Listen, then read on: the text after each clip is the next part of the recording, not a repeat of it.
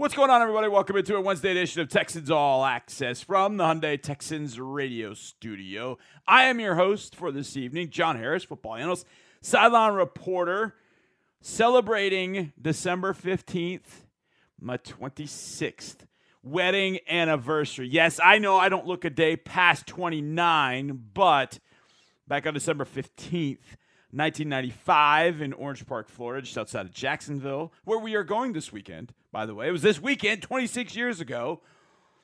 Man, I wish we get that weather that we got that weekend. But Paige Williams said I do, became Paige Harris, and I have been insanely happy for the last 26 years, and hopefully there'll be 26 plus more with the love of my life. So love her. Wanted to make sure I started the show with that because I get to talk football, and God only knows what I'll say along the way that'll embarrass her because I know she's probably out there driving around listening.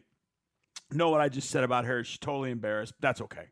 It's all right, a little bit embarrassed. I embarrass myself pretty much every single day, so it's okay. It's cool. So on the show this evening, we're going to go behind enemy sidelines with our good friend DP Sidhu. And because it's Jacksonville week, you know it's JP Shadrick. He covers the Jags for Jaguars.com. He's a senior team reporter. He's also play-by-play voice for Touchdown Radio. So he called the Alabama-Auburn game, I think, earlier this year. He's called some pretty good games this year in college football. So I don't know if DP will get into that, but some great stuff from JP Shadrick. Then we will go men behind the mics. Two of my very good friends. Obviously, Mark Vandermeer I work with on a daily basis. He has become a great, great friend and a dear friend. But Frank Frangie is as well. I've known Frank since I moved to Jacksonville back in 1994. Frank is the voice of the Jacksonville Jaguars, so we will go men behind the mics a little later in the show. And we got a little in the lab with Drew Doherty. With me, we talk about this game, this offense, what we'd like to see change, some of the things that we're seeing. So we'll talk about that in our In the Lab segment. We obviously got to go around the NFL. There's a lot happening in the NFL, and unfortunately that 5-letter word is popping back up again.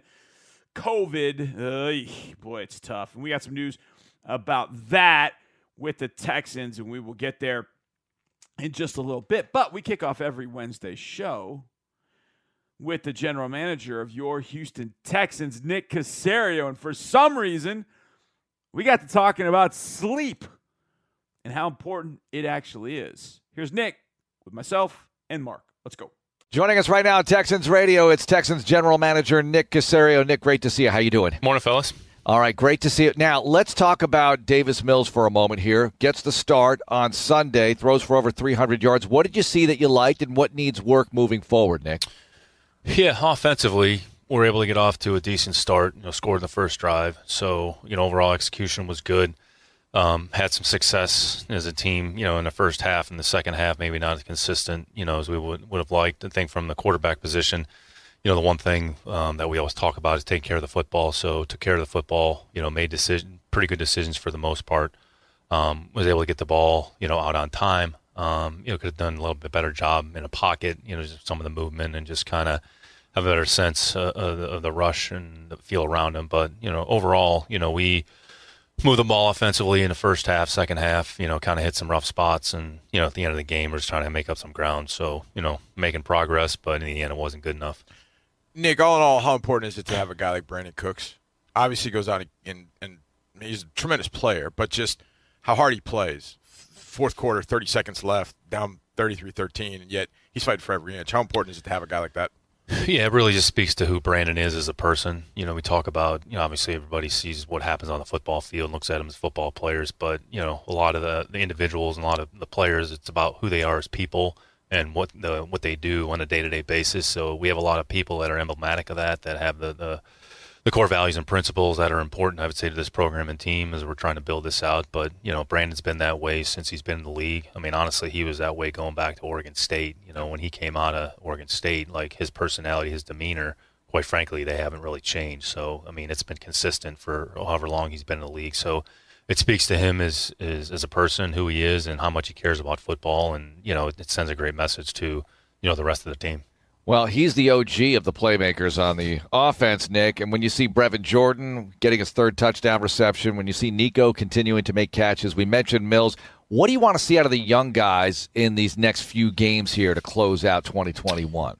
Yeah, I think it's important just for everybody just to try to make progress and continue to make improvement in areas, whatever it is your particular position you play in the skills that you have. I think the biggest thing is for a player is consistency week to week. So you want to be able to maintain that over the course of a long duration of time. So you don't want to see it one week and then next week it's not as good. And it's not necessarily about touches or catches or production. Maybe they're doing it in some other ways. They have an understanding of the assignment. They have an understanding of the opponent. So just their overall, I would say, knowledge base and understanding of football, and realizing that each week's a different entity. So the opponent this week, so how Jacksonville plays, how their corners play, how their secondary plays, how their linebackers play is different than the way Seattle plays. So being able to understand that, being able to apply that once you go through the week and understand it, those are the things that you're looking for. And it's just overall growth and development from one day to the next, 1 week to the next.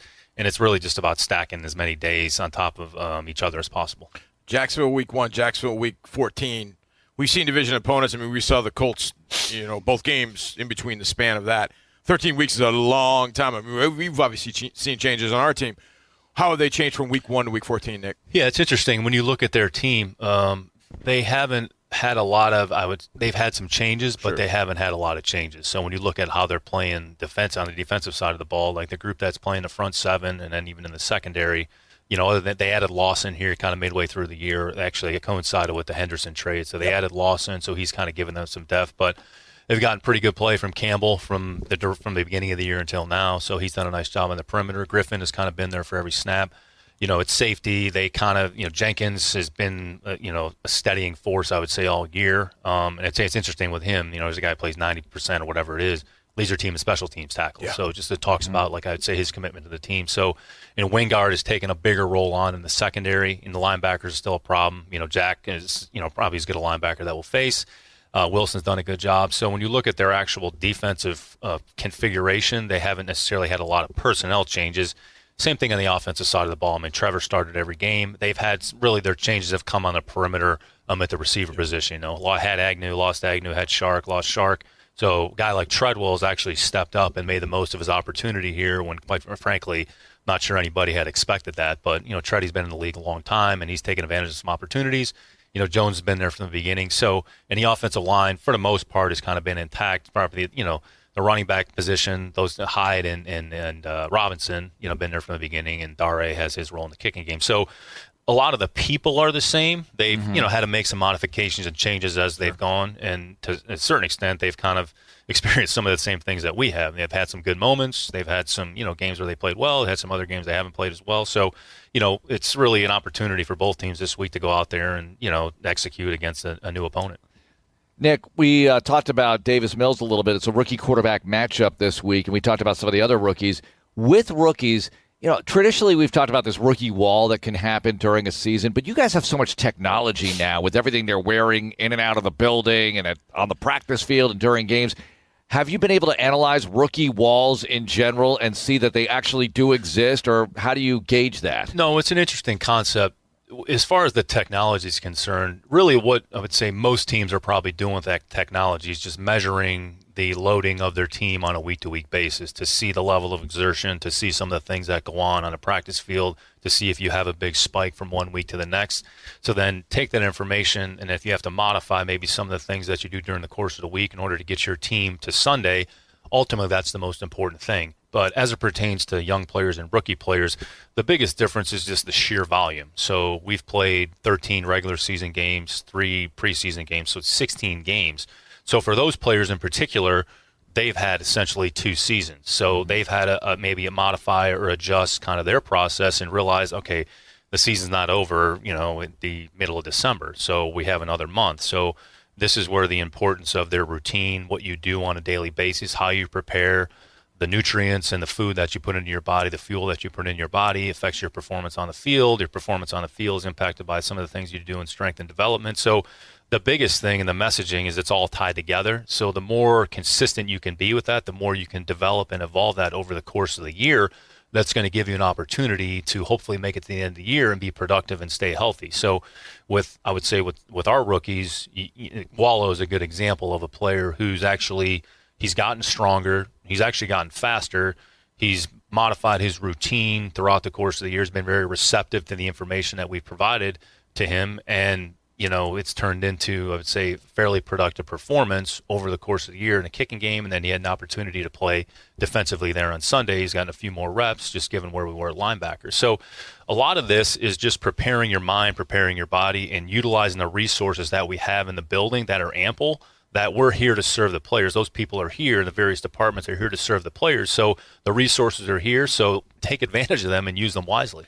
There's one extra game this year, Nick, in the regular season, up to 17. Did that and has that factored into all those things you talked about, I don't want to use the words loads management, but whatever the case might be, but has that one game of, okay, this is an extra long regular season, we've never played 17 games before, has that kind of factored in the way you look at things or no?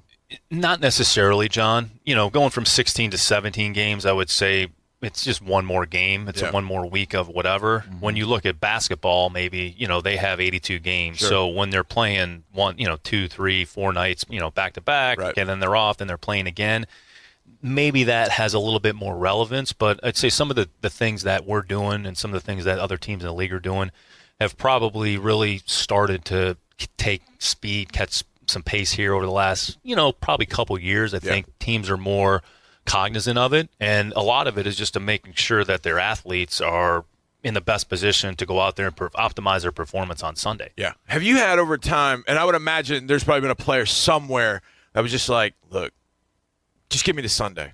Just give me to Sunday. I can be ready to go on Sunday. But when I get to week 14, 15, 16, I'm not going to be able to practice, but I can be there on Sunday. I can be ready to go. Have you had situations like that? And when you did, or if you did, how did that sort of play throughout the team? Did they kind of understand that, hey, we know we need this guy on Sunday, so that means he doesn't practice, we got to deal with it? Have you ever had this situation? Yeah, every player's different. A lot of this comes down to communication. And, a player that has more experience than a younger player, maybe you're more receptive to what he's telling you. But I think what you're finding is, we have data that can actually back up maybe how you think you're feeling, so that if you can communicate that information and then show it to them, honestly, once you actually show it to them, then they come to the realization to go, oh, okay, that makes some sense. Yeah. So a lot of this is communication. A lot of this is actually taking the information. And really, I think sometimes players are sort of hesitant to sort of buy into or listen to that. But the reality is it's to their benefit. We're actually trying to help them. Right. So once you look at it through that lens and perspective, it's a little bit easier. You do have to be careful of, okay, not going to practice all week, but then I'm going to be ready to go on Sunday. Practice matters. Yeah, practice is important. The timing, the execution, and just being able to go through those repetitions in practice. So practice does make a difference. Practice is important. If you can figure out a way to manage those players within the context of, confines of your practice, then that's okay. But I think this whole idea of, all right, I'm not going to do anything all week and then be ready to go on Sunday, your body is not built that way. Right. So you're probably going to have an adverse effect or adverse reaction, or something else is going to happen that we're not even talking about. So depending on the player, I think you just have to be really careful about just kind of, coming to that conclusion and taking that leap of faith. All right, this might be a longer conversation, but how do you guys handle sleep and the direction of how much sleep they should get as players? And I'm going to layer on something else. Coaches too, Nick. Coaches need to sleep. No, Mark, it's an excellent point. So not to get into a big, nutritional exercise discussion, but it's all related. Yeah. Sleep, how much time you give your body to recover, the fuel that you put into your body, and then the activity, how much that is in duration, all matters and all factors in. So each person is wired differently. We're all wired differently, how much we need. Some of us can survive on less sleep and not have, ill effects. Other people need more sleep because they're trying to regulate their body. But sleep is important. We've talked to the players about sleep, and we have ways to educate them about their sleep patterns and what they can do. Or if they're having trouble sleeping, some people don't even know they have sleep apnea, right? They're up in the middle of the night, or, hey, I'm waking up in the middle of the night. Okay, well, then you do kind of a sleep analysis, okay, what are some of the factors that go into it? Are you eating after a certain hour? Are you putting certain things into your body? We spend a lot of time on that in New England as well. So athletes need sleep. they need recovery time because they tax their body, I would say, very rigorously during the course of the week. So you can't, be ready to play and feel fresh if you're not giving your body a chance to recover. So sleep, what goes into your body, your nutrition, the recovery action that you take during the course of the week, combine that with your practice, it all factors into it, absolutely. When you think back, Nick, to when you got in the league and the information that you guys had then versus what you have now, I'd imagine it's night and day, but could you ever have it imagined when you got in the league that you would be able to analyze the sleep, analyze what they eat, analyze their miles per hour at practice? That difference, it's not a big difference in time, but yet I would imagine it was sort of, when you look back, like, man, how did we even do these things back then? Yeah, you just go off of the resources and the information they have available at that time. So a lot of this is a credit to the technology that's evolved and grown over time. So this is a credit to what goes on, and whether it's in Silicon Valley or a number of different entities that have provided technology. Now, I think what you have to be careful of is just trying everything and saying, okay, we're going to implement that. So if there's a particular reason you've really researched it and studied it and said, you know what, this is something that can help us. Here's what it tells us. It goes back to the why. Like, why are we doing it? Why are the players using it? What's the tangible benefit? And look, there's 1,000 things that are out there, from Fitbit to Whoop Band to whatever. Is one better than the other? I mean, I'm not sure. But at the time, going back to, when I started in the league, we didn't have those things available. But you train the athletes, and there were certain ways that you can measure some of their recovery, and you can, look at them in a training room and just make sure they're healthy. Now we have more things available. There's more resources, more people that you're allocated towards that. And really, it's with the idea of trying to provide the player as much information as possible. Because actually, if you think about it, during the off season, so when they go to these training facilities, whether it's Exos or whatever it is off site, they're doing those same types of things. So in some respects, if you can provide a similar type of environment, then if they're in Houston all year, like, we have everything they need all in one spot, so we can do the same things here as if they would be doing somewhere else in California, Arizona, or wherever it is. Nick, next couple of years, you have 19 draft choices as an organization. That's without making any additional moves whatsoever. I know you guys are always evaluating the class of 22 and beyond, but how does that make you feel as a staff, as you and your staff evaluate who's out there for you to have all those picks moving forward? Not that you know how you'll use them yet, but it gives you a lot of opportunities. Is it really that many? I didn't realize it was that It's many. the most in the history of this franchise since years 1 and 2. And in the expansion year, there were 13 picks because it was an expansion. Right. It's like you walk to the jackpot table and you're like, I'll just take all those right here. Well, we've added some of those over the last year. year. It's really, it just creates more opportunity, and then ultimately it just comes down to what you do with those decisions. And just, I think from our perspective, it's always just trying to make sound quality decisions, understanding that even when you draft a player or where you draft a player, if you pick them, it doesn't necessarily guarantee like you're going to have the results behind it. So really, the draft is kind of a starting point of, okay, however you acquire. The draft is about player acquisition, and it's really about getting them into the building. So once they get in the building, okay, then you take away their draft round status wherever they were, then everybody starts from ground zero, and then they start kind of their process and their evolution, their development as a player. So what it does, it just gives us organizationally, more opportunities to acquire more players, hopefully, and bring more quality people and players into the building. And as we look to grow and put a foundation in place that's sustainable for a long period of time, hopefully there's some players in there that, we add to the roster and the team that will be able to do that, for the years to come. We were talking to Coach the other day, and I don't know how we got on this topic, but he said he had gone to an Army-Navy game. He said it was the most incredible thing that he had ever seen. In all of your travels and going to college games and such, was there a game that I know you had to go there to work, but was there one where you're like, whoa, this is pretty cool, like a rivalry game or just a game that you remember in general when you've been out traveling, going to games? Have you had a situation like that, like one you got to get to that you want to get to? Yeah, and actually, we've talked, it's interesting, that everybody, I think, wants to go through the Army-Navy experience or visit Army's campus or visit Navy's campus. Right. I haven't had the opportunity to do so as of yet. So sometimes it's just being environments. I mean, quite frankly, when I was at the Alabama-Arkansas game, that was the first time I'd been in their stadium. Yeah. So it's, it's a pretty cool environment. So you try not to get too caught up in the game, but, there's a lot of great college atmospheres that are out there. I would certainly put that at the top of the list. I think it was at Ohio State when Phillip Rivers was coming out and they played, like it was a Saturday afternoon. Yeah, we were playing in Philadelphia the next day. So I went from Columbus and then hopped on a flight and then went to Philadelphia and be ready to go for our game there in Philly. So a a lot of it is just trying to, just experience some different environments, some cool environments. We talked about this Alton Stadium, like when I was there for a game. Like it's a really cool place. It's a really, really awesome place. So there's a lot of good places out there in college football. So hopefully at some point we'll be able to hit all of them. Well, one more for you. The Heisman Trophy winner came from Alabama. I know he's not eligible to be drafted, but as that experience goes, seeing those players, the finalists, go to New York and whoever the winner might be, do you ever look at that stuff as far as draft analysis just to see how they conduct themselves or whatever, getting to know the guys a little bit better? Because I would imagine all the data is important no matter where it comes from. Yeah, any opportunity you kind of have to evaluate a player is just another, it's a different arena. And I would say specific to the Heisman, situation, that they're outside of their element a little bit. Mm-hmm. So it's obviously like they've accomplished so very much to get there. So that overall experience, some are overwhelmed by it, some handle it, and just how they, and the people that are with them, the people that have had the biggest influence on their lives, they're obviously, they're with them celebrating. So, the players that were there were as good as any players in college football this year, so it's a credit to them. So only one player can win. But any opportunity you have to kind of watch and evaluate just how a player goes through a certain experience, it's always helpful. Nick, thanks a lot for joining us. Good luck this week. Thanks, guys. Yes, sir. Congrats to Bryce Young, quarterback at Alabama. Been following him for a while. There's a YouTube account called Under the Radar Highlights, and I stumbled on it probably about 3 or 4 years ago. And they go to games, high school games. Well, they started in California, and they started filming games in California. They've not branched out. They're not doing them for games in Texas, big games in Georgia, and they get on-field access, and they've got down-on-the-field highlights. So you don't see it from up high, you see it down low. But they get a lot of stuff. So I've been kind of following Mater Day and Bryce Young for a while.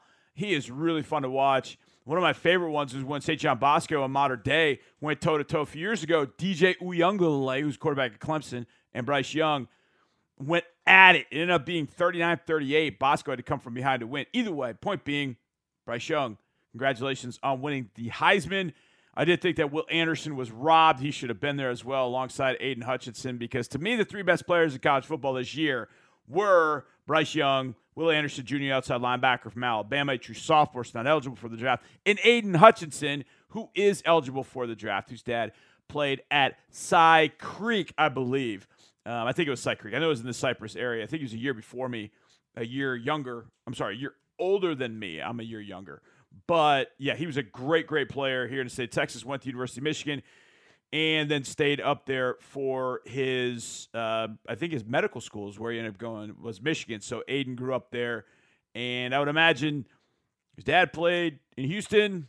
He played in Michigan. I'm sure the Lions would love him. We would love him. Aiden Hutchinson is a whale of a player. But congratulations to Bryce Young for winning the Heisman Trophy. Okay, we've got information on the Texans. We'll save that a little bit later in the show.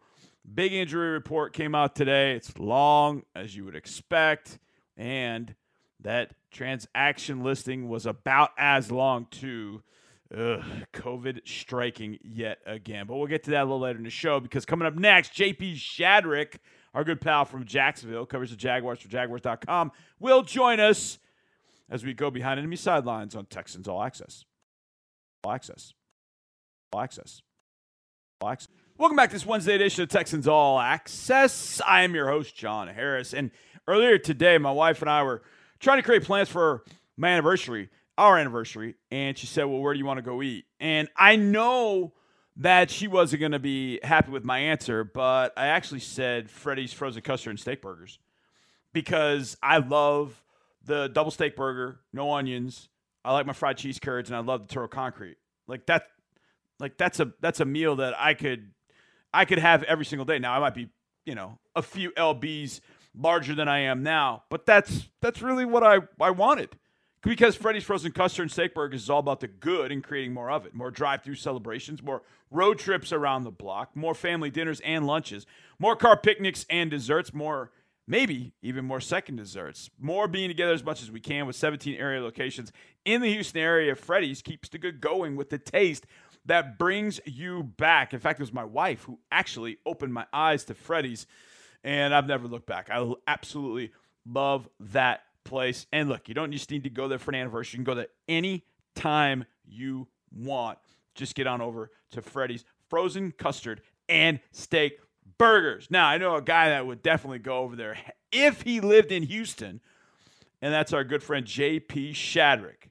Each and every week, DP Sitter goes behind enemy sidelines to speak with a key information gatherer from the other side. This week, it's JP Shadrick, and he is typically our go-to for the Jacksonville Jaguars, and that's a good thing because he is absolutely fantastic. He's a great play-by-play man in college football and a great play-by-play man just period. Here's JP Shadrick with our good friend DP Sitter. DP, take it away. It's Enemy Sidelines presented by Microsoft. It's my good friend JP Shadrick of the Jaguars Radio Network joining me once again. We spoke in week 1. Here he is again, JP. How's it going here in the final stretch of the season? Well, it's going, DP. It's always good to be with you. 2-11. You guys know the feeling. It's not a good one. The Jags, unfortunately, have had this feeling a lot over the years.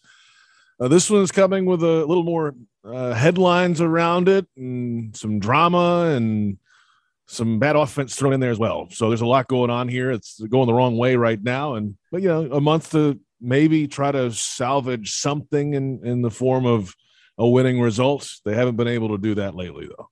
Well, the Texans, they beat the Jags in week 1. So what is the mindset of this Jaguars team as they head into Sunday's matchup at home against the Texans, especially after coming off of a shutout loss against the Titans just the week before? Yeah, step one is just to move the ball efficiently and then somehow score points. They were shut out for the first time since 2009 last week in Tennessee, and they were held under 200 yards total in the game for the third time this season and now in back-to-back weeks. So the offense just feels worse than it's been all year. Offensive line is having some pass protection issues, at least they did last week. Certainly on the interior, the guard play was not ideal against the Titans' defensive line.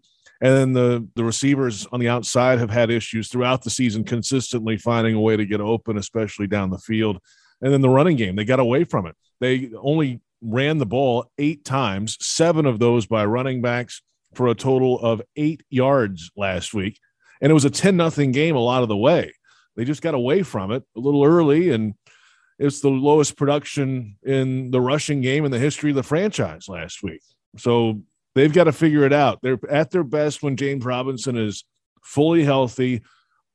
They give him the football and then give Trevor Lawrence that security blanket at least to fall back on. But it's just felt like lately they haven't really been able to figure out an attack in the running game, whether it's bringing the guy off or they fumble the ball some. They've got to get that figured out if this offense is going to improve, I think, down the final month. Well, a lot to unpack there, JP. Let's start with Trevor Lawrence. He threw 4 interceptions and threw the ball a ton against the Titans. But it seems like he had a stretch of games in October where he showed progress. What have you seen from him over the course of the season since we faced him in week 1? Yeah, he was really good, actually. He had ratings above 90 and was doing all that. And then, like we said, the running game changed when James Robinson got hurt. That was in Seattle not long after the week 7 bye week. That's when this offense just started to go down a little bit because it was more on Trevor's shoulders. And as we said, they've had some wide receiver issues trying to get open consistently. And as it's gone, he's trying to protect the football, and he does do some things very well. This past week, though, there were a couple balls that you couldn't claim are not his fault. Laviska Shenault dropped one, and it was tipped up in the air and intercepted. Another one, similar situation, but 2 times, and he said it in the post-game press conference last week, it just made bad decisions, or the linebacker jumped back and made a good play on it. But the 4 interception day, that's the reason why. I mean, they were trying to fight back in that game. They gotten away from the run, and it turned out to be a tough day at the office. I think there's still a lot of hope and optimism around Trevor Lawrence. The statistics have not shown it lately, but if you ask the guys in the locker room, they still believe in what he can do and what he has done on the practice field and has the ability to do in games, and leadership in the huddle and on the sideline and everything. So make no mistake, he is the franchise guy. He's going to be here. His face is plastered all over town. It's just a rough little patch now, I think, in the second half of the season for him. You mentioned James Robinson and the run game, and the run game is so perplexing for the Jaguars because when you look at their numbers, they're averaging over 100 yards per game. They had 198 yards rushing against Tennessee the first time they played them, and then just the 8 yards, like you mentioned on Sunday, total for the team in the run games. It's the same backs. James Robinson is back in the game. How do they get him the ball more and get that run game off to where it was just a few months ago? Well, as Tony Baselli said on a show earlier this week, if you're going to be dedicated to the run, you've just got to be dedicated to the run. Even if you're down 10-0, you might get 2 yards, 3 yards, 6 yards, 2 yards, but you have to just maintain it and do it. And they just haven't done that. Honestly, in the play calling, they just haven't handed the ball off to him. Now, it all started when he had that heel and knee issue in Seattle. He hasn't really been 100% since then. Then there was the fumbling issue a couple weeks ago. He had fumbles in back-to-back games. There was the question, did you bench him for 16 plays in the Rams game? And then the next week he fumbled the ball early, second play of the game, and didn't play for the next 20 plays. It was into the third quarter before he got a touch again. The question for Urban Meyer was, did you sit him down? Was it injury related? There were some different answers early in the week on that.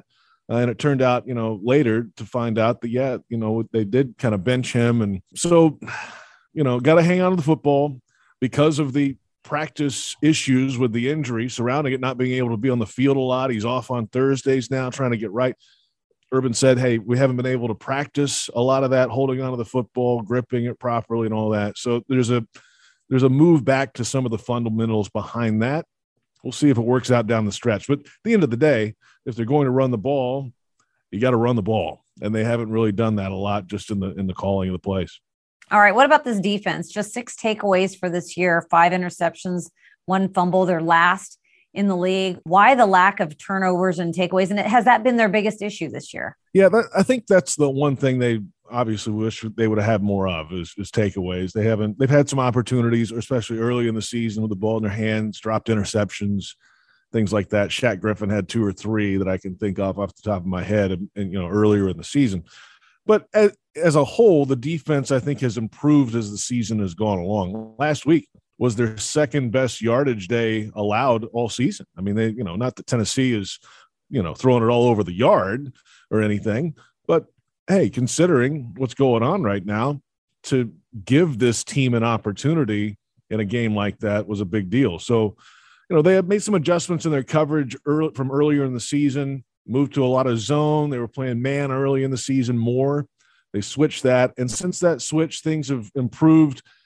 Joe Cullen has settled in now, I think, as a defensive coordinator for the first time in the NFL. He's been in the league forever, but it's his first year calling defensive plays. They have an identity. They're going to play well against the run. That's the idea, at least. And they're going to bring heat. They're going to blitz you. And they're not just going to sit back there and rush forward. They're going to bring different blitz packages. And they may not execute all the time, but hey, they know what they are. And there are some individual guys that have improved as the season goes, as the season has gone along.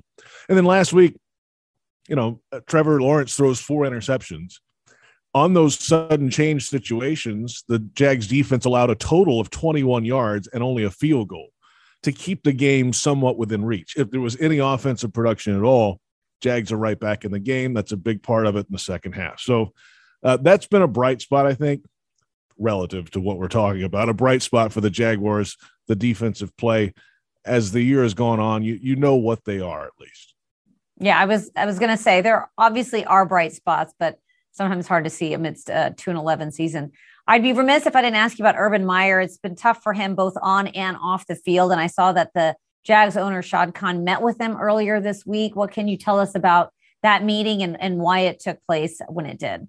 Well, there was those reports last weekend that came out, Tom Pelissero, NFL Network and NFL media, of tension from the coaching staff and the players and the assistant coaches. And well, yeah, I mean, they're 2-11, 2-10 at that point. So there's certainly tension, and they're just trying to work through it. I think Shad Khan he sees the headlines too throughout the season, in the off season, and now into the regular season that has happened that aren't football related. There's a lot of those that have happened so far this year.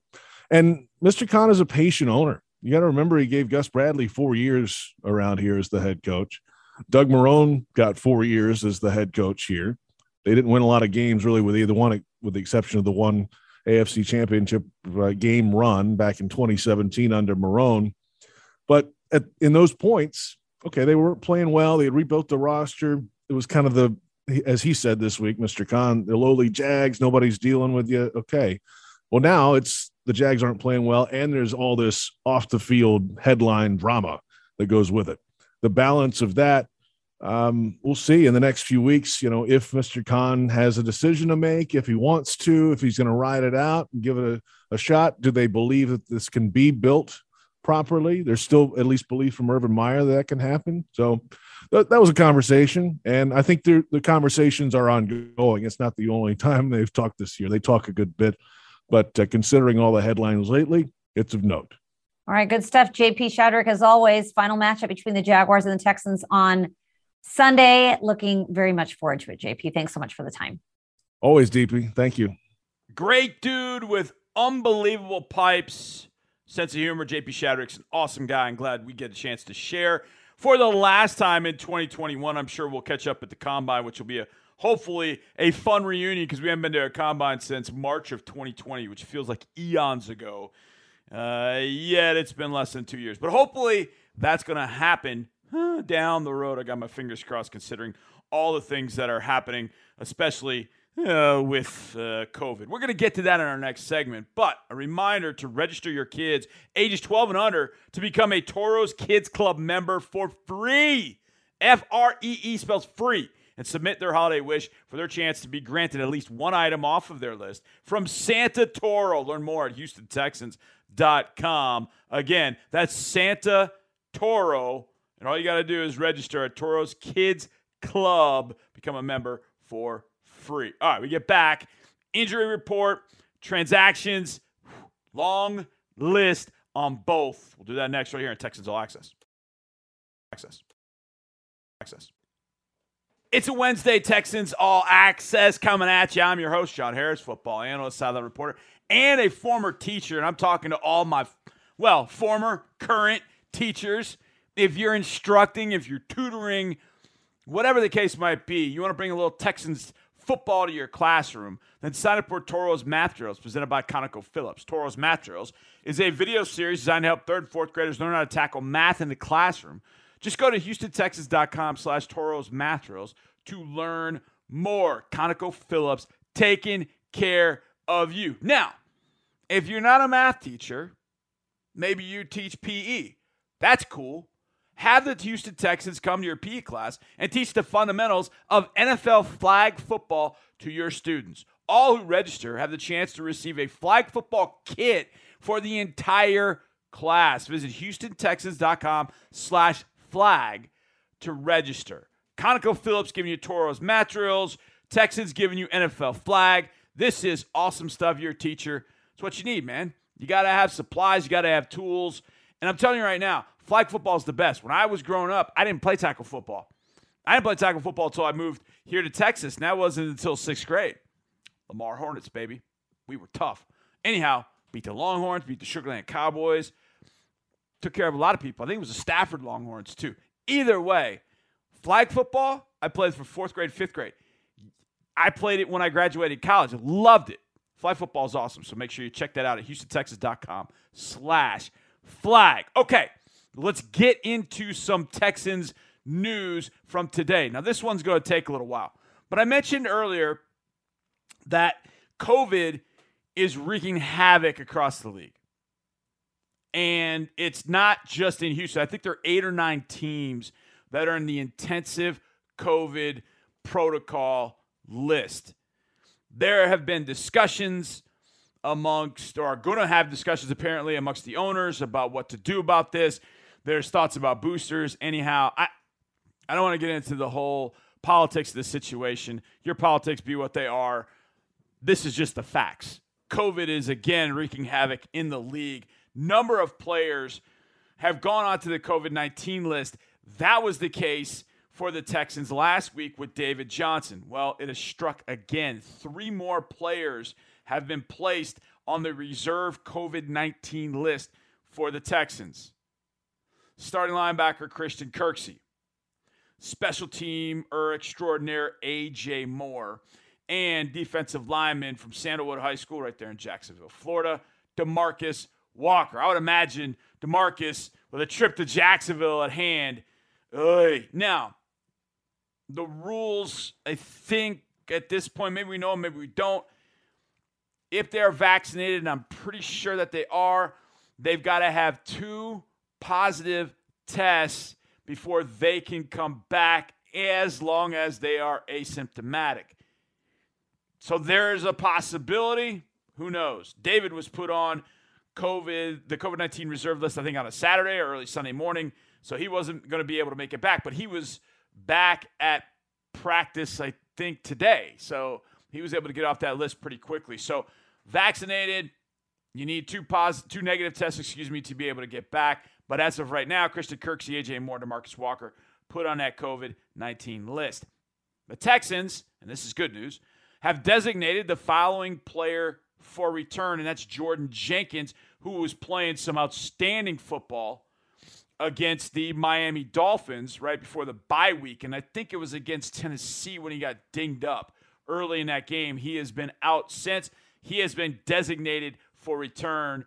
And the defensive linemen were all the way in the far corner today in practice, but I'm pretty sure I saw 5-0 at practice, so that was good news to see Jordan Jenkins out of practice. He has been designated for return. Darius Anderson is a name that locals may recognize. He played, I believe it was George Ranch.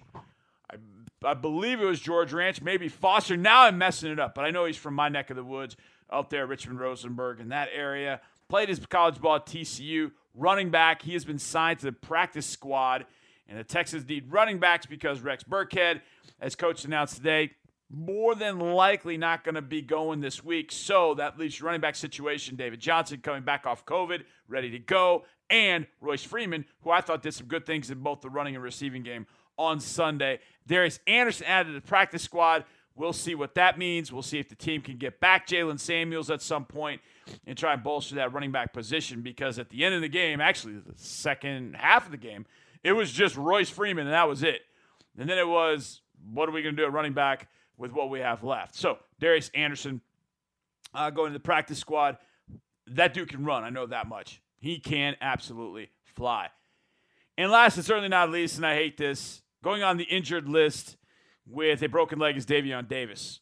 I love Davion Davis. I've been following him for a long time. I want to see him succeed. Come out of Sam Houston State, playing for Casey Keeler. I called a number of his games all 4 years that he was at Sam Houston State, and really have been cheering for him to succeed. And he got off to a great start the other day. Gets that third down catch, and then on the tackle, he ends up breaking his ankle, or breaking his leg. I think it was his ankle. But Davion Davis goes to the reserve injured list. Whew. That's a lot. That is an absolute mouthful. However, the next 2 gentlemen joining the show, they can go for way longer than I just did. Frank Frangie, the voice of the Jags. Mark Vandermeer, the voice of the Texans. My 2 pals get together for Men Behind the Mics next on Texans All Access.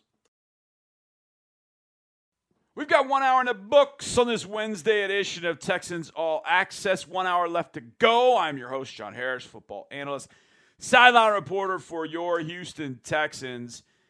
And I know a lot of you out there know my history. I started, after I graduated from Brown, I went down to Jacksonville, Florida, where I was teaching and coaching at Episcopal High School, which is just on the other side of the St. Johns River from where we will be on Sunday against the Jacksonville Jaguars. I grew up listening to a guy on sports radio by the name of Frank Frangie, and about 7-8 years ago, Frank was named the play-by-play voice of the Jacksonville Jaguars. It was about that same time that I got down on the sidelines for our radio broadcasts.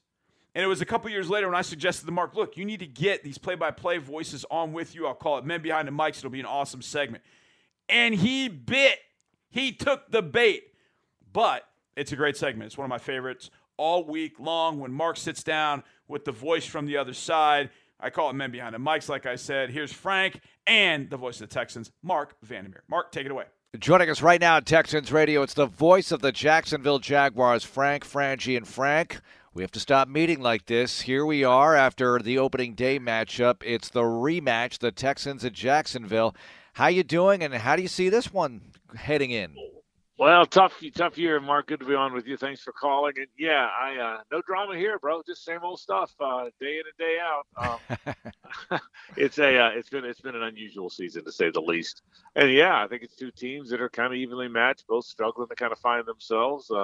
It's more unusual for you guys, Mark, I think, because you guys are accustomed for a long stretch of winning the division there. It's been a tougher go here. So, but yeah, tough season so far, and interesting game coming up this week for sure. Well, opening day, the Texans and Jaguars met. You knew it was the debut for Trevor Lawrence and all that. And I expected the Jags to develop and improve from there. But what hasn't happened? What's needed to happen that you haven't seen from this team in a couple of key areas, Frank? You know, it's funny, Mark. I think the Jaguars were terrible that opening day. It was the first game for Urban in the league, first game for Trevor in the league, and they were terrible. They got steadily better.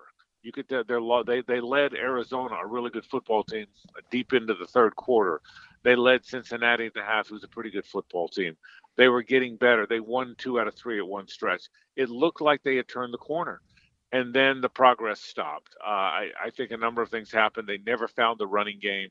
James Robinson's a good back. They just haven't fed him, and I think that has halted the progress and development of Trevor Lawrence. Mark. He's certainly frustrated now a little bit. He's had some of his toughest games of late because I think teams no longer respect the run or the fact that Jacksonville's going to try and run. And so I think the lack of a running game has led to a lack of an offense.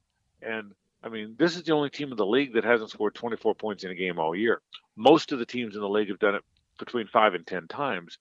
The Jags haven't done it once. They haven't been north of 17 points since going to London in the middle of October. So this has been a tough go. Offense is the problem. Defense isn't bad, actually. This guy, Joe Cullen, the defensive coordinator, has done a pretty nice job with this group. But the offense has really struggled. That's the big picture, Mark, and that's what's gone wrong here. Yeah, I look at last week, Frank, and the point total for the Titans is not that high. Obviously, the turnovers for the Jaguars was a big problem. Why couldn't they run it, or why didn't they try to run it more last week? Was it just because they weren't converting on third downs, or they were turning it over? Yeah, well, there's two questions. Why couldn't they, and why didn't they try more? Two different questions. Why couldn't they? The line didn't play very well. The two guards had a tough day. The right tackle had a tough day last week against the Titans, who are a physical football team. Same thing happened against the 49ers, who are a physical football team, Mark. The big mystery is, and look, they're trying to get it right. Darrell Bevell, the coordinator, has been around this league a long time. He's a good football coach. But they seem to have bailed on the run. They didn't run very much last week. There were times I thought they could have stuck to the run a little bit more. They tend to go 5 wide and attack when you would think they might run.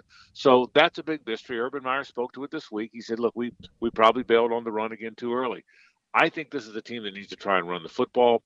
Mark, even if it's running on first down and make 2 yards and running on second down and make a yard, 3rd and 7, run a draw play and punt every now and then. I think you're sending a message that you're not afraid to run and you're going to beat on the defensive line for a while. And that's what NFL teams do, and this team hasn't done as much. So I think if there's an adjustment to be made, I think they've got to run the ball more. And I think they've got to be more committed to trying to run the ball. I think that's the thing. Frank Frangie, voice of the Jacksonville Jaguars, joining us. Give me a couple of wow moments for Trevor Lawrence so far this season where you say, all right, that's why he's the number 1 pick. We get it. We see it. I know you've seen it since training camp, but have there been certain moments this season where you see those flashes and it gives you great encouragement for the future? There haven't been enough. I can tell you, he made 2 or 3 in the Dolphins win. He made 2 or 3 really good throws. One on a little skinny post to Chenault that set up the game-winning field goal. Same thing against Buffalo. But the reality is, it's there, Mark. This guy has got a big arm. He's athletic. He's twitchy for a 6'6" guy. All that's there. I'll tell you what I've been most impressed with, though. It's the software, not the hardware. You know the hardware is there. He's a 6'6" guy with a big arm. His numbers aren't very good this year. Neither were Josh Allen's, the Buffalo quarterback, when he started. His numbers are very similar to what Josh's were as a rookie. But the way he's handled everything emotionally, this is a humble guy, Mark. He's down to earth. He's a regular guy. He doesn't throw anybody under the bus. He's accountable. That's why he's going to be great. Remember now, he was 34-2 in college. He barely lost a game in high school. He expects to win, and that part's been frustrating for him. But he'll be okay. They got to find a way to develop him. They got to make sure the offensive plan's the right one, and I think that's the one thing they're going to have to evaluate when the season's over. But this guy's going to be pretty good. I can tell you, there's a calmness to him. There's a professionalism. There's a maturity. In addition to all those great physical skills, he's just got to figure it out. Right now, he's bailing on the pocket sometimes too early. He's not. He's getting fooled by robber coverages. He's getting fooled by zone blitzes, things that he hasn't seen a lot because he's new to the NFL. But he's going to be a very good player. There's no doubt in my mind about that. Frank, straighten me out on this, because when Urban Meyer got the job, I figured the offense would have a lot of cool, innovative, college-type stuff in there, and maybe it has more than I'm seeing because I don't watch every second of the Jaguars' games. And why, in your opinion, is there not more, if I'm correct about that? And did he do it just because he wanted to adapt to the NFL faster with traditional NFL coaches? What's your take on that? Well, your read is correct. It is not. It's an offense that hasn't had a lot of imagination. It's an offense that they just can't find their way. First of all, let me talk about the offense, and I'll get to Urban's presence in a minute, Mark. They just can't seem to find their way offensively. That's the thing. Who are they? There's no identity. Do they want to run it? Do they want to pass it? And even 13 games in, they're still striving to figure that out. As for Urban, he's been very hands off. He has not been. He's talked about how he's not micromanaging. There's times you'll ask him, why didn't James Robinson play more? And he said, you got to ask this position coach. I don't know that answer yet. He's been very, very, it's an unusual dynamic. He's been very hands-off. He's been way more CEO than get in the weeds coach guy. And that surprised me a little bit too. And I think it surprised a lot of folks here. So there hasn't been a lot of Urban Meyer fingerprints on this offense in terms of plays and gadgets. There hasn't been much of that. It's been Darrell Bevell's offense, Joe Cullen's defense, and Urban, at least from the outside looking in, appears to be more of a CEO with this team. Frank Frangie, voice of the Jaguars, joining us on Texans Radio. All right, you just played the Titans. Texans beat them a few weeks ago, and the Jaguars held them down. I know there's no Derrick Henry. We all know that. But what do you make of their situation here? Because for a while it looked like they were the darlings of the AFC, and I know a lot of teams have had that distinction from time to time this season. But what about the Titans moving forward, Frank? I think they have a good team. Without Derrick Henry and now without A.J. Brown, it's not a great team. You know how they're built, Mark. They're going to run the ball. They're going to try and play defense. Last year they weren't good defensively, but over the years they've been a good defensive team. They're a physical team. Ryan Tannehill manages. He's thrown a lot of picks this year, so he hasn't had a great year. But he manages the game more than he wins the game for you. And when that's how you're built, and then you lose the guy you've built around your best player, Derrick Henry, the world changes, okay? And I think the world has changed for them. So, but Foreman's a good running back. They're a physical football team. They had lost two, then had a bye before we played them. They're good, not great. I will tell you, the team that's playing as well as anybody in football right now, I think, is the Colts. And the Colts got off to that tough start. So because of that and they lost twice to the Titans early on, so the Titans have every tiebreaker, obviously. But that's a team I don't think anybody wants to play right now, Mark. I think if you ask me the best teams in the National Football League, everybody's going to say the Bucs because the Bucs are great and the Packers are right there. And the Bills have been up and down. The Patriots are playing great now.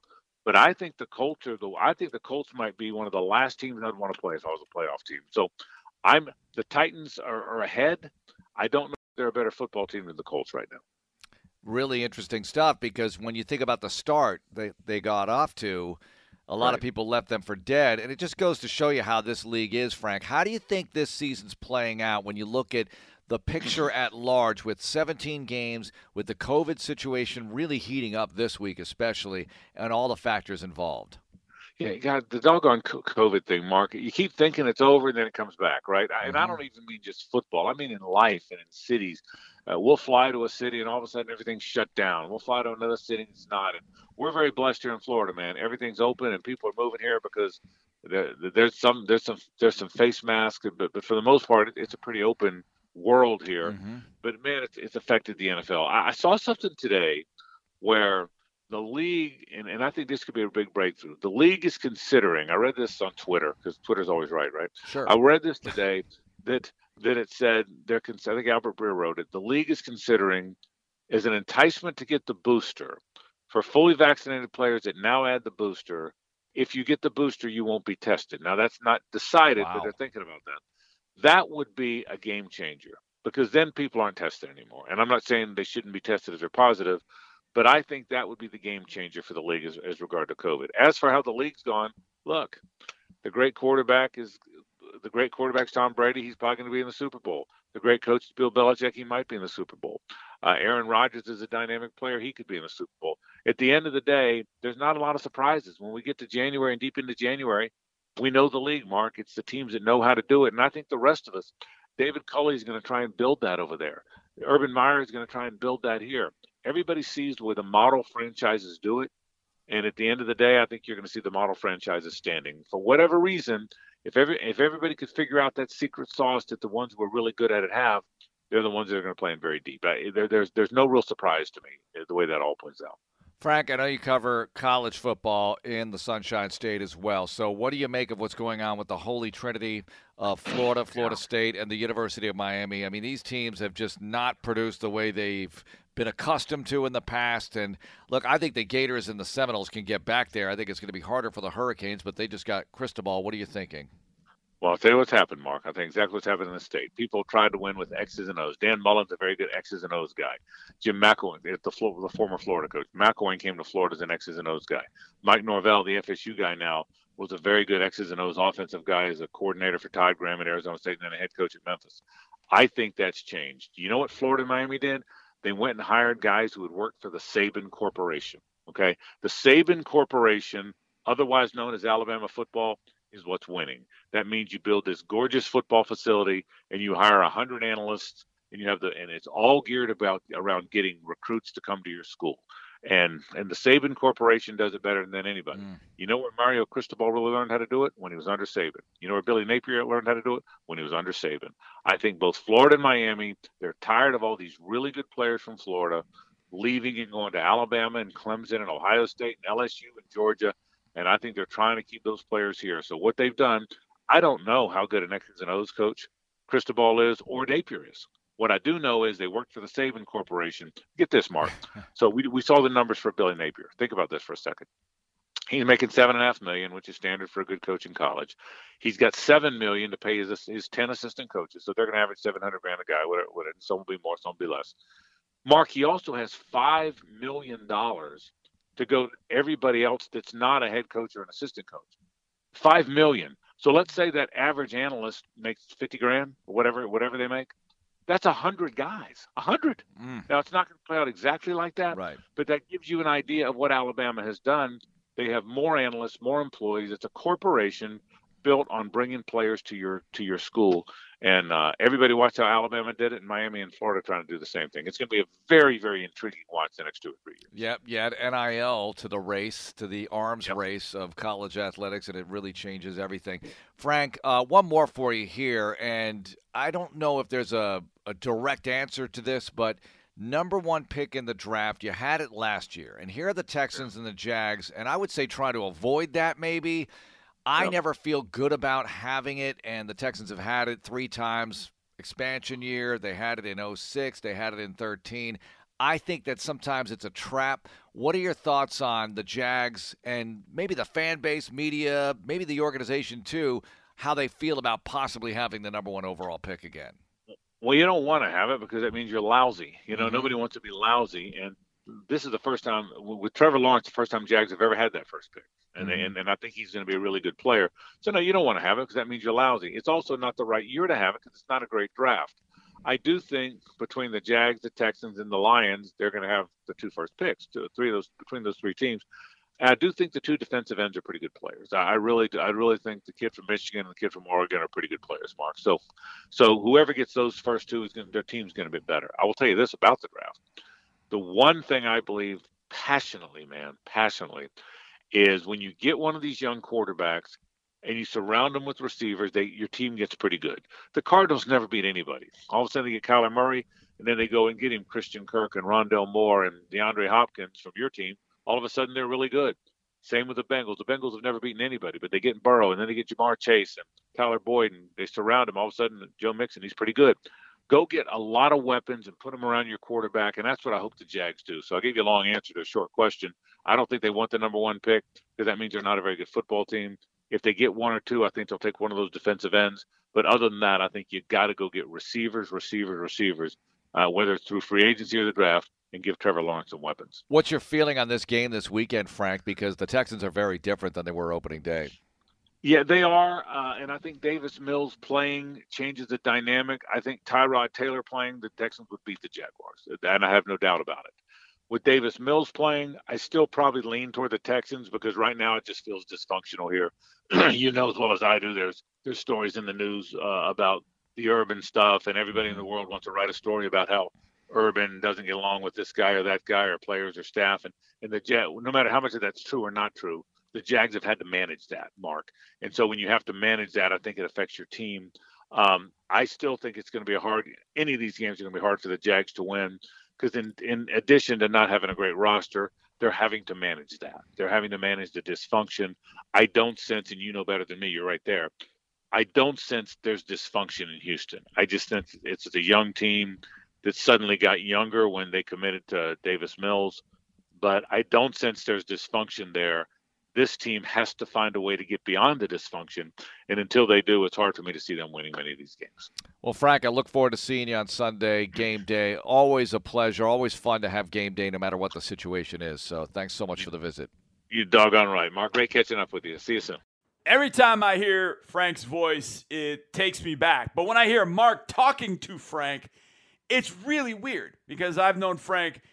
We watched high school baseball together like 25 years ago. And he was the guy I listened to. He was my afternoon drive time host. I'd be driving home from practice, and Frank would be cranking through the last hour of his radio show, and he's been doing a radio show there in Jacksonville. He's a Jacksonville, Florida living legend. He is fantastic, just one of the nicest people you're ever going to meet. And, of course, the same goes for my boss, Mark Vandermeer. But hearing them on this week, the fact that I'm going to Jacksonville and we are going to Jacksonville on this weekend, the one in which I got married 26 years ago, seems kind of strange and odd, but I am looking forward to it nonetheless. And here's one other nugget about this. Mark Andre and I have not done a game together in Jacksonville in over 3 years. Week 7 in 2018. We went to Jacksonville. Jacksonville 3-3. We were 3-3. We had to go there and go get a massive win against the Jacksonville Jaguars. It was an unbelievable day. It was the Deshaun Watson took a bust day. Andre Howe was coming off of the IR to play for the first time that year as he was dealing with cancer. He had lost his father earlier in the week. It was emotional like you wouldn't believe. That was 2018. Hop made it one-handed catch down the sideline. We've not been together in Jacksonville, all three of us, to call a game since 2018. 2019, we were in London. 2020 was COVID. I was there. They were back here in Houston. And finally, in 2021, we will make our voyage together back to Jacksonville, well over 3 years. I always look forward to this trip. I can see some friends. But I always look forward to this trip because we go there and get a W, and hopefully that's what will happen on Sunday. We'll break down the game more on Friday with my keys to the game and such, but really looking forward to getting to Jacksonville, Florida, right there in the St. Johns River to take on Trevor Lawrence and the Jacksonville Jaguars. Speaking of Drew Doherty and I, well, we waxed poetic about some of the trips to Jacksonville, some of the things about Jacksonville, and then we dove into the nitty-gritty about this team, this offense, its struggles. We'll do that next in the lab right here on Texans All Access. All Access. All Access. We are approaching the end of the season, but we still want you to experience that football feeling at NRG Stadium. Single game tickets are available for remaining home games. Visit HoustonTexans.com/tickets. Welcome back to the show, Texans All Access on this Wednesday, and it's time for the Schlumberger Stats Challenge. We are going to do a little subtraction to get to our stat. Davis Mills has played in 9 games this year. He started against the Seattle Seahawks. It was the first time he had started since the game before the Rams. No, he started against the Rams, sorry. And then the next week, I think it was Tyrod Taylor who took over. I think that's the math on that he was starting at that point. Either way, Davis Mills has 8 interceptions on the year. Against Buffalo, he had 4. So take out the Buffalo game in the rain, and look, I understand you can't always do that. You can do whatever you want to stats to make them look good. But Schlumberger would like for stats to look good. You take those 4 away. In 8 games, Davis has 8 passing touchdowns and 4 interceptions, a 2-to-1 touchdown-interception ratio. Now, is it enough? No, not at all, especially the fact that there have not been any touchdowns scored in the second half, and I certainly will not put all of that on Davis. The offensive issues, and you know what? We're going to talk about these in just a second with our In the Lab podcast, Drew Doherty and myself, but that game against Buffalo, using that as an outlier to just eliminate that, 8 touchdowns, 4 interceptions. Now, I'm going to compare that to a few quarterbacks around the league. Trevor Lawrence has played in 13 games. He has 9 touchdowns, 14 interceptions. Taysom Hill has played in 9 games as well. He has 2 passing touchdowns, 5 interceptions. Justin Fields has played in 11 games. He's thrown 6 touchdowns, 10 interceptions. You've also got Zach Wilson, number 2 overall pick, 6 touchdowns, 11 interceptions, almost a 1-to-2 touchdown interception ratio. So Davis Mills not only has done a solid job as a rookie, he really is outshining a lot of the rookies. Now, if you just leave his numbers as they are, 8 touchdowns, 8 interceptions, that's a 1-to-1 ratio. Ryan Tannehill, 14 passing TDs, 13 interceptions. That's nearly 1-to-1. Nearly. And again, 8 touchdowns, take out those 4, that's a 2-to-1 touchdown interception ratio. Mac Jones, 16 touchdowns, 8 interceptions, that's a 2-to-1 ratio right there. Point being with Davis Mills, more than holding his own as a guy a lot of people had some issue with. Now, will I sit here and tell you that Davis Mills is lighting the world on fire, man? No. But as a rookie, playing behind an offensive line that was not the offensive line that was expected to play, i.e. no Laramie Tunsil, no Marcus Cannon, Titus Howard moved out to left tackle, although Titus has more than held his own at left tackle. It's not perfect, and there are still some things to learn, but Titus is holding his own out there with no running game to speak of, throwing to a rookie. Hopefully he's throwing to Wookiees. A rookie wide receiver, a rookie tight end. Davis Mills, more than holding his own. And Sunday's going to be a great test against a defense that will bring a lot of blitzes from a lot of different angles.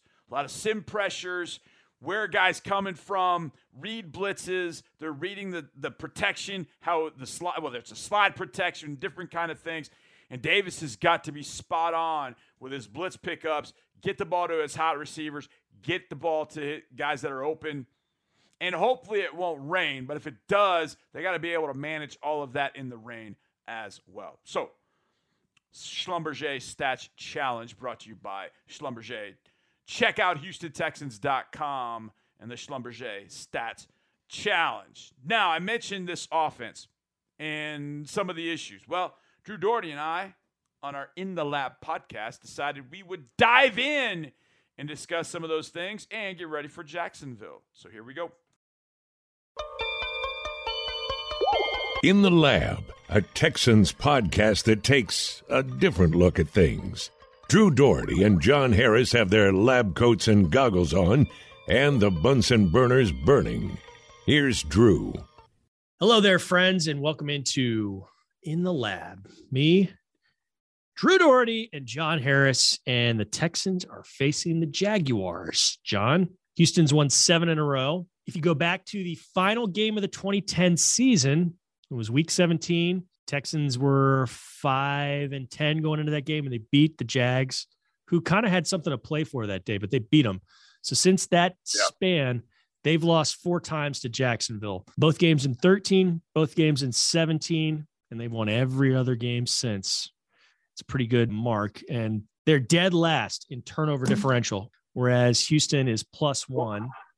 Remarkably, they're positive in that stat, but they've only won 2 games. Zoinks, man. I kind of send that email out to you and to Deepy and to Mark Vandermeer every Tuesday. You guys were joking about it with Payne and Pendergast on the pregame show a week or so ago, and that's fine, but that's what I do. Texans have not won this year unless they've gone +3 or better. So they're +3 against the Jags in week 1. They took the ball away 3 times and they didn't turn it over. And then they were +5 against the Titans. Other than that, if they're even, or if they're underwater, they lose. That's one of the things that sticks out to me. Trevor Lawrence threw 4 picks last week. They got blanked. The Texans are basically, after the half, they're getting blanked in the last 4 losses. I think 7 or 8 losses on the season. They haven't scored after the half. They've not scored after halftime, and that's just really doomed them. And when they have scored, it hasn't been a whole lot. So they've got to find a way, hopefully, to either get out to a big lead or get some points in the half, after the half, and make things happen. Those are the things that are just sort of sticking out and kind of drilled on my brain right now.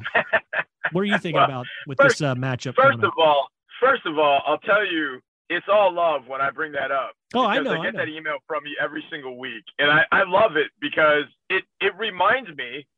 And Drew, it's I know that Coach Culley had taken some grief because at a press conference he brings up penalties and turnovers. Well, there's a reason for that, people. Because if you have too many dumb penalties, if you have too many turnovers, you will lose. As Drago said, Rocky IV, you will lose. You're going to lose. And last 2 weeks have been a perfect example of that. Now, 31-0 against the Colts. I don't know that anything was really going to change with one penalty, but the offense couldn't get anything going until the second quarter, 7-0. And they had Nico on about a 25-yard completion. But it's called back. Why? Because guys were lined up wrong. Last week, when it would have mattered, against the Seahawks, they're at the 1-foot line, and they're again lined up wrong. So they move back 5 yards, can't score. It cost them 4 points. Against the Colts, it cost them some offensive mojo maybe. Maybe they get it going a little bit. Who's to say? But those things killed the offense on those 2 particular plays. Cost them points, cost them mojo. And then the takeaways or the turnovers have been, at issue. You think about the Buffalo game, any game. There have been some turnovers, but when they take care of the ball, even in the rain in Tennessee, didn't turn it over. Didn't do much in the second half offensively. It's weird. They didn't turn it over. It's really weird, man. Like last year, the Texans did not turn the ball over that much. They were good. No. They were good. They just couldn't get a takeaway to save their lives. And that's not what the Jags are like. The Jags are horrible at getting takeaways. They've only got 6. Yes.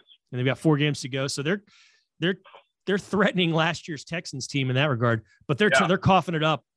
Something fierce. So, they're in similar, a different boat, but this year the Texans are turning it over a whole lot more than they did last year. But luckily Lovie Smith's crew is getting those takeaways, and they've just got to figure out a way to clean that up and score after the intermission. And run the ball. There's lots of problems with this team. Yeah, you're right. Offensively, it's mystifying to me how the second halves of games they get a little. And last week I think was a perfect sort of the microcosm of what we've seen this year. They'll get a first down. You think things are going. Maybe they'll get a second first down, and hey man, we're kind of all right. Maybe this thing's gonna get rolling a little bit, and then a penalty sets them back, or a sack sets them back, or a run play that's goes for a 2-3 yard loss turns into 2nd and 13, and now you're trudging against the sticks. And this offense is not a trudge against the sticks story. You got to stay in front of that. It's got to be 2nd and 6. It's got to be 3rd and 3. You've got to be able to get in those situations. You can't be in 3rd and 13. And so last week against the Seahawks, there were I think 7 drives in total, if I remember. I think it was 5. Sorry, 5. Of those 5, 4 got to the 50-yard line or closer to the end zone. 4. And yet got no points. And didn't even get a field goal attempt out of any of them. Now, the last drive, when it was 33-13, they got all the way down to the 14-yard line. Now, you could have gotten at least a field goal out of that. But point being, you got the ball on the other side of the 50. You did a few different things, but you just couldn't get the score. I don't think I've ever seen an offense that has struggled so badly in a half, be it first half, second half. Now, there were times when, with Bill O'Brien back in, say, 15, 16, where they might struggle in the first half. And I remember a few times the games were 0-0 at the end of the first quarter, 3-0 at the end of half, or 0-0 at half. But then they come out the second half, do a few different things, and put 14 up on the board, put 17 up on the board, and win a game 20-14. Find an ugly way to win it. But I don't know that I've ever seen success in the first half, limited success, but success, and then nothing in the second half. I mean, you had 44 in this 3-game homestand. It was 14-11. You were led the Jets. Now, you didn't do anything against the Colts. 14, you were down 14-0. But against the Seahawks, with a lot of offensive weapons, it's 16-13. Mm-hmm. You're down. So in those 3 games, you scored 44 points in the first half. But then it was 10-0, 17-0, and 17-0. You got outscored 44-0 in the second half. And I'm trying to think. I think in those second halves, how many times you had an opportunity. It wasn't as if you threw an interception in the end zone or you threw an interception in the red zone. I don't even know that there was a field goal opportunity, maybe a field goal opportunity. I don't know. But getting to the second half and not being able to run the ball that's a big one. If you can't establish anything sort of running the ball, that what are they going to do? Play action? Because they go in, and they've done it before that, but they go into halftime and they're like, look, they can't run it, so we're going to sit with 2 safeties on the roof. And, it's completely antithetical to what Pete Carroll believes in. He's a cover 3, middle of the field, closed kind of defense. That's the way he's kind of always been. They were playing 2 safeties high in that game because they just realized we're not going to be able to run the ball effectively. So let's take away some of the deep shots. Let's take away some of the intermediate, deeper shots. And let's let the front 6, essentially, front 6, front 7, whatever, let them play the run. Might be out gap, but we'll be okay. And they were. We just couldn't run it effectively enough to be able to get them out of that, to go back to taking some shots down the field. Yeah. As we wrap this up, when you were starting up that last point by talking about getting across the 50, how tough, being a child of the 80s who also played Texas high school football in the 80s when there were ties and football games were stupidly decided by penetrations, how tough was it for you not to say the word penetration? Because the Texans had 4 penetrations you're talking about, but they didn't score. That would have mattered a lot had it been a scoreless game in the 1980s. So technically, not to be actually, guy, but in Texas high school football, penetration was inside the 20. Oh, it was red zone. And I know this. Sorry. Yeah. I know this because in 1989, we played Tomball High School on Thanksgiving night over at Tully Stadium. 10,000 people, great environment. Hard, artificial surface. Oh my God. And I'm talking, it was one of the hardest hitting games I'd ever, I broke my shoulder pads. They hit a guy so hard. Dudes were just getting beaten. And it was 7-7. We started a drive in the fourth quarter, and we got inside their 20-yard line. And at that point, that gave us 3 penetrations inside the 20 to their 1. So it's 7-7. There's like 20 seconds left, and we go for it on 4th down and not even kick the field goal because we had technically won the game by the penetrations inside the 20-yard line. So if those had been tied, then it would have gone to first downs. Then at some point, there's a coin flip. There was no overtime. Oof. And so getting that penetration inside the 20, that was the one that we needed. That salted it. And coach is like, no, we'll tie, but we'll advance to the playoffs because we got the penetration. So my buddy who played for Tomball at the time was like, no, y'all didn't beat us. We tied. I'm like, no, we beat you because we played the next week. So yeah, penetrations inside the 20, man. That was a real thing back then. I don't know why they thought of that, but that's how dumb life used to be, kids. That's how dumb life used to be. They didn't like just play overtime like you should have. Yeah, just go overtime. What are we doing? Yeah, get more points. Yeah. Well, hey, man, always fun talking with you, and we will see you very, very soon. This has been In the Lab. I did sound a little bit like I was in a cave, but I was not. I think I had the wrong setting on my headphones, so I apologize. It did sound like I was on the phone. That's cool. But, yeah, going back, oh, jeez. 1989, man, I'll never forget it. You talk about the old what's the old saying? Ty is like kissing your sister. Man, it was the most weird feeling to know we had, and I got my air quotes up, won a playoff game. We had advanced in the playoffs, having more penetrations inside the 20. It was weird. It was really, really weird. But by the way, congratulations to Tomball High School. I know they got beat last week by Denton Geyer, but my buddy Mike Zerline, assistant coach for them, what that team was able to do, I've been following. Cade Hillams, I think, was up 1 week for Player of the Week for Texas football. He was fantastic. And I know that Denton Geyer put it on him last week in Waco, but I don't know that much was expected of them, but they were able to get to the Final Four in 6A Division II, I believe it was. And just an incredible show. And this week, you got Katy Paytow, who's playing in a state championship game. You got North Shore taking on Duncanville again. My goodness. That's going to be a whale of an opportunity for North Shore to take on Duncanville. I was watching Duncanville in South Lake Carroll, and Duncanville just hammered South Lake Carroll. I mean, it wasn't even close. I wonder what Quinn Ewers would have done with Carroll this year. But he's going to the University of Texas, so a lot of things coming into play there. But best of luck to all the teams competing in state championship games up in Jerry World this week. I always love watching those games.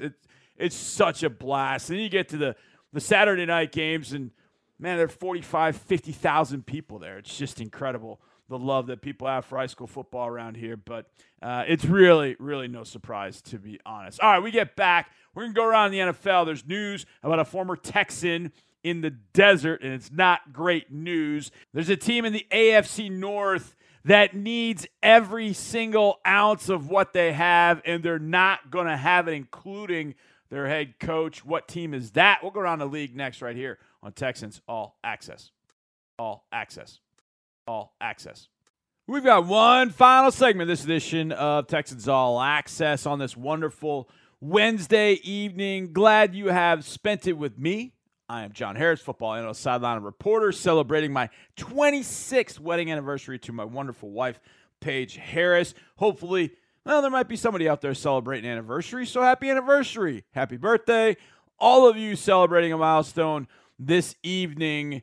Well, happy milestone, whatever that might be. I know I saw a tweet today that said 25 years ago the Oilers played their last home game here at the Astrodome, which is it's so strange to think about. Really strange. So hopefully we won't have to experience that ever again with your Houston Texans. Speaking of, when you join a Houston Texans fan club for free, you get to attend exclusive events, enter to win prizes like autographed items and game tickets, receive special offers, and so much more. Visit HoustonTexans.com/fans to see which one you want to join. All right, let's go around the league. There's a lot of information flying left and right, in large part because COVID has just reared its ugly head yet again. It strikes in LA with the Chargers. With this news, Rashawn Slater, Andre Ware just talked about him the other day. He is Reggie Slater's son, and Rashawn played at Clemens High School, went to Northwestern, opted out of last year. Doesn't matter. I mean, the guys that opted out last year, Micah Parsons, Rashawn Slater, Jamar Chase, those dudes have been as good as you're going to find. Now, I don't think Slater's going to be Offensive Rookie of the Year because I think it's going to end up going to Jamar Chase. But Slater should end up being either an All-Pro or a Pro Bowler because he's been fantastic. Well, he's out in a massive game against the Chiefs on Thursday night. Trey Pipkins.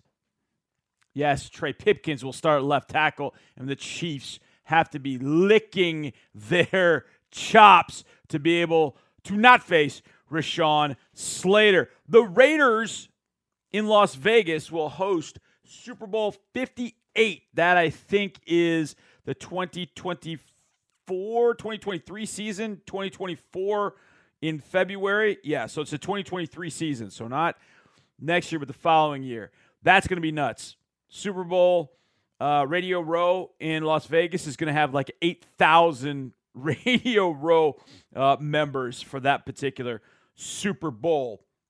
DeAndre Hopkins, you've heard of him, injured his leg against the LA Rams on Monday night. Now, he is going for a second opinion, or actually he went for a second opinion. He got bad news. He is likely to be out against the Lions, and it's thought to be a couple games longer, potentially the rest of the regular season.